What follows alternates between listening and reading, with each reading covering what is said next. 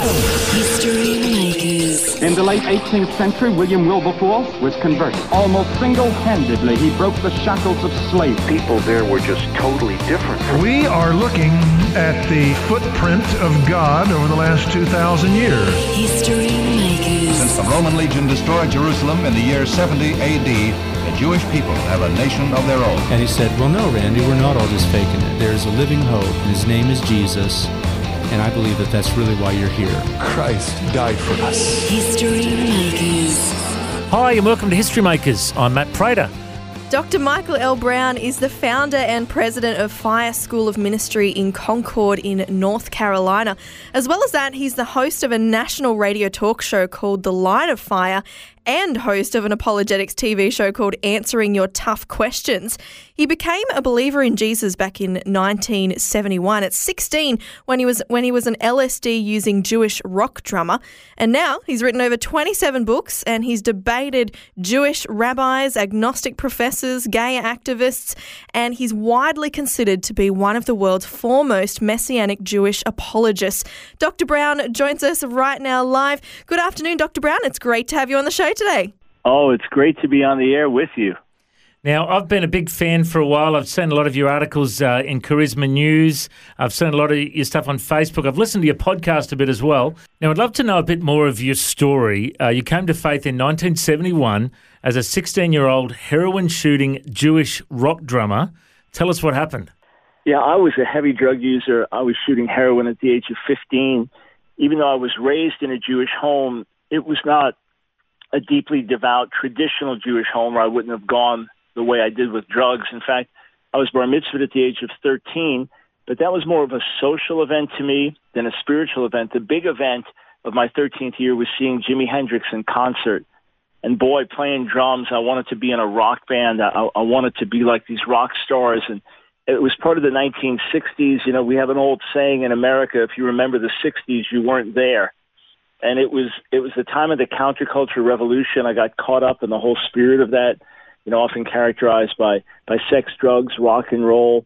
And we had the influx of Eastern religion at that time. I dove in headlong, and my whole reputation revolved around playing drums and being a heavy drug user. I even earned the nicknames of Iron Man and Drug Bear because I could take such large quantities of drugs. And at the age of 16, my two best friends came to faith. They actually liked these girls who attended a little gospel preaching church about a half hour away from us. They would go to the meetings to spend time with the girls, and then they found the church's teaching on end-time prophecy and the book of Revelation, and they found it really fascinating. And this church believed in tongues and prophecy and healing today. So my friends were interested, but little by little, God started to change their heart. I went to pull them out, and when I was there, I began to hear the gospel. God began to soften my heart. God began to bring me under deep conviction of sin. And so the things I was boasting about one day, now I'm convicted over. And by the end of 1971, I encountered the love of God. I realized how deeply God loved me. I realized that he sent his son to pay for my sins. And I was living an ungrateful life and diving headlong back into sin. And when I got that revelation, December 17th of 1971, I said, that's it. I will never put a needle in my arm again. And from that night on, I was free by the power of God. And you know, my dad was thrilled to see the changes in my life. But then he said, Michael, we're Jewish. We don't believe these things. He introduced me to the local rabbi. The local rabbi began to lovingly challenge me. You don't even know Hebrew. How can you tell us what to believe? So I ended up majoring in Hebrew in college and ending up with a PhD in Near Eastern languages and literatures from New York University. I was so determined to study the text in their original languages for myself. And so my testimony is literally from LSD to PhD. And that love for the word has kind of undergirded everything I've ever done since. And I believe if we can bring the spirit and the word together, we can really touch a whole generation. It really is an incredibly unique story, especially coming to faith and having those Jewish roots there, and then seeing how God takes you, I guess, in a brand new direction. Once you completed your studies, did you have a burden upon your heart to reach Jewish people especially, or how did you get more heavily involved in ministry? Well, I immediately started sharing the gospel with everybody. As soon as I came to faith, I wanted everybody to know about Jesus. And immediately, especially, I wanted my fellow Jews to know. And because I was being challenged constantly by the rabbis in the Jewish community, I had to really learn why I believed what I believe and have solid reasons for the challenges that were coming to me. So early on, kind of like throwing a kid into the water to teach them how to swim, I had to learn how to swim on my own. But I just loved to tell people about Jesus. When I was 18 years old, I preached in my church for the first time and felt a strong calling to preach. And then as the years went on, developed a burden to really teach the Word of God. So these things have burned in me from the early days. I've had a passion to see God's people revived and been involved in a great revival movement that lasted 4 years in Florida and literally touched people around the world. My heart's burned to take the gospel to the nations. This will be my 140th overseas trip since, about 1986, so in the last 30 years. And my heart's always burned to reach Jewish people. So the studies, these further equip me to do the work. And we've been blessed to write series of volumes on answering Jewish objections to Jesus that have touched Jewish people around the world and have had many debates with rabbis. In fact, there have been some significant conversions that took place as a result of those debates. So we're just blessed to see lots of good lasting fruit because the gospel does produce lasting fruit. I'm curious to know your perspective on the number of Jews that are coming to know Christ around the world. I've heard that there is, lots of people coming to Christ, particularly in Israel as well. Have you got any statistics or any feel for what's happening around the world in the Jewish community with people coming to know Jesus as the Messiah? Yes, actually, God is working, and we continue to see a steady harvest of Jewish people coming to faith. This has happened at other times in history, but it seems to be happening in increased measure. But let's put things in perspective. Perhaps in Israel right now, with about 6 million Jews living there, a little over 6 million Jews, maybe there are 20,000 Jewish believers in the nation. Now, you have to realize, if you were there 25 years ago, you could count the Jewish believers on a couple of hands. Almost everybody knew each other. If you go back, say, 30 years or something like that, there were just a handful of young people that knew the Lord. Now you'll have youth gatherings, and you'll have hundreds and hundreds of Israeli believers coming together and joining together with Arab believers as one. There, I'm sure, well over 100,000 Jewish believers in America. The number could perhaps be close to that, and maybe as many as 300,000 worldwide. But when you compare that to a world Jewish population of maybe 14 million or so, you realize that maybe we're 1 or 2% of the Jewish population. So God is moving, but there's far, far more that we want to see God do, and hence the critical burden for the whole body to carry. This is not just some outside thing.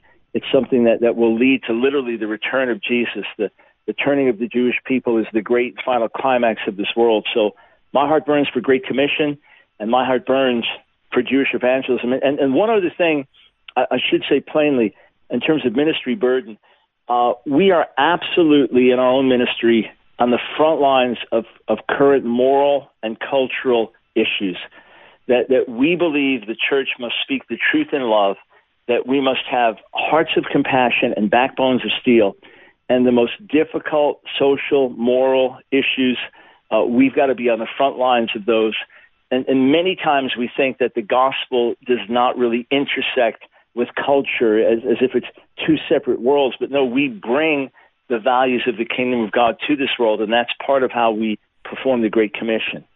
I think a lot of people listening would say, that's music to our ears. We do need to be, as the church and as the Christian body, on the front lines, as you say, and being uncompromising but in love when it comes to today's issues. So, Dr. Brown, tell us about Ask Dr. Brown Ministries. How is that incorporated into everything that you're doing now? Yeah, we have so many different things going on in our work that sometimes people look at it as if there were 4 or 5 or 6 different areas, our Jewish outreach, or maybe are dealing with moral and cultural issues like abortion or homosexuality, and then our world missions work, and then our Heart for Revival, and then our ministry school. So we brought everything together under the Ask Dr. Brown heading, and AskDrBrown.org contains links to all of our major materials. So I normally write 3 to 5 new articles a week. My latest one, in fact, is a Christian message to LGBT Americans after the horrific slaughter in Orlando, reaching out with the love of God in the midst of that.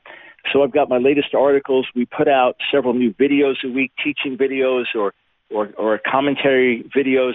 So we have those linked on the site. So my whole digital library, thousands of hours of free material that also links to our radio program, The Line of Fire. I'm on 2 hours live, 5 days a week across America.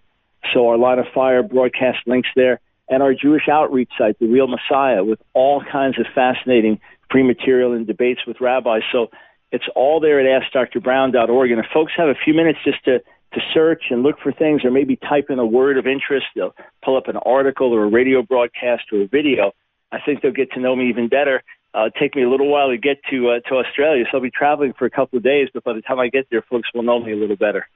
I'm just curious, too, about your radio broadcast. You do a lot of talkback. What are the hottest topics that people are calling up about recently? Well, of course, the issue of same-sex marriage, the issues of homosexual activism and how they impact religious freedoms, that's always something, of course, that's being discussed. And now with the tragic massacre with the radical Muslim slaughtering 50 gay men and women, this is obviously something we're talking about. Politics, of course, man, are you kidding me with the presidential race now? Who in the world would have thought we'd have Donald Trump as the Republican candidate and Hillary Clinton the Democratic candidate? So if any day, if I just decide I want to open up the phones, all I have to do is mention this, and the phones will be flooded. I mean, this is really intense. I'm sure in Australia too, but people get very, very passionate about politics, and that's where even Christians start to divide in intense ways. So that's always a big issue. Radical Islam continues to be a big issue. Is this normative Islam or not? And then Fridays is my You've Got Questions, We've Got Answers day, where people can call in with any questions they have, and we get flooded with Bible questions.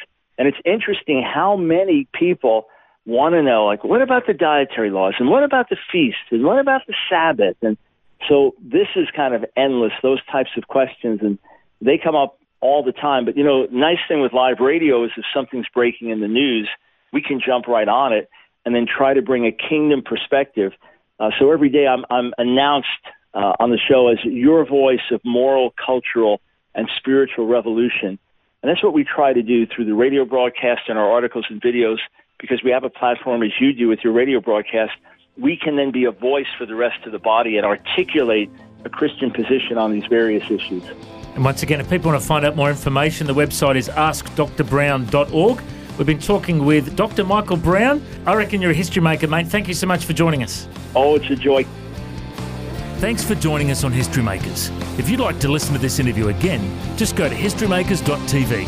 There you'll find links to Facebook, Twitter and Instagram. You can subscribe to our iTunes podcast or check out our YouTube clips. And you can find out about History Makers TV. We are a faith-based ministry and we appreciate every donation. The vision of History Makers is to share the good news of Jesus Christ to the nations of the world. If you'd like to partner with us, send us an email, info@historymakersradio.com. God bless you. Have an awesome day. I'm Matt Prater, and why don't you go and make history? History Makers. History Makers is proudly sponsored by Bible League, who serve the local church and other partners around the world by providing Bibles, scripture materials and training to help people meet Jesus. They provide God's Word to a lost and needy world. Bible League plants Bibles in prisons, among persecuted Christians and in poor nations, bringing the love and light of Christ into many people's lives around the world. Make history today by joining our friends at Bible League and planting a Bible that will help someone meet Jesus. Go to bl.org.au. Station sponsor,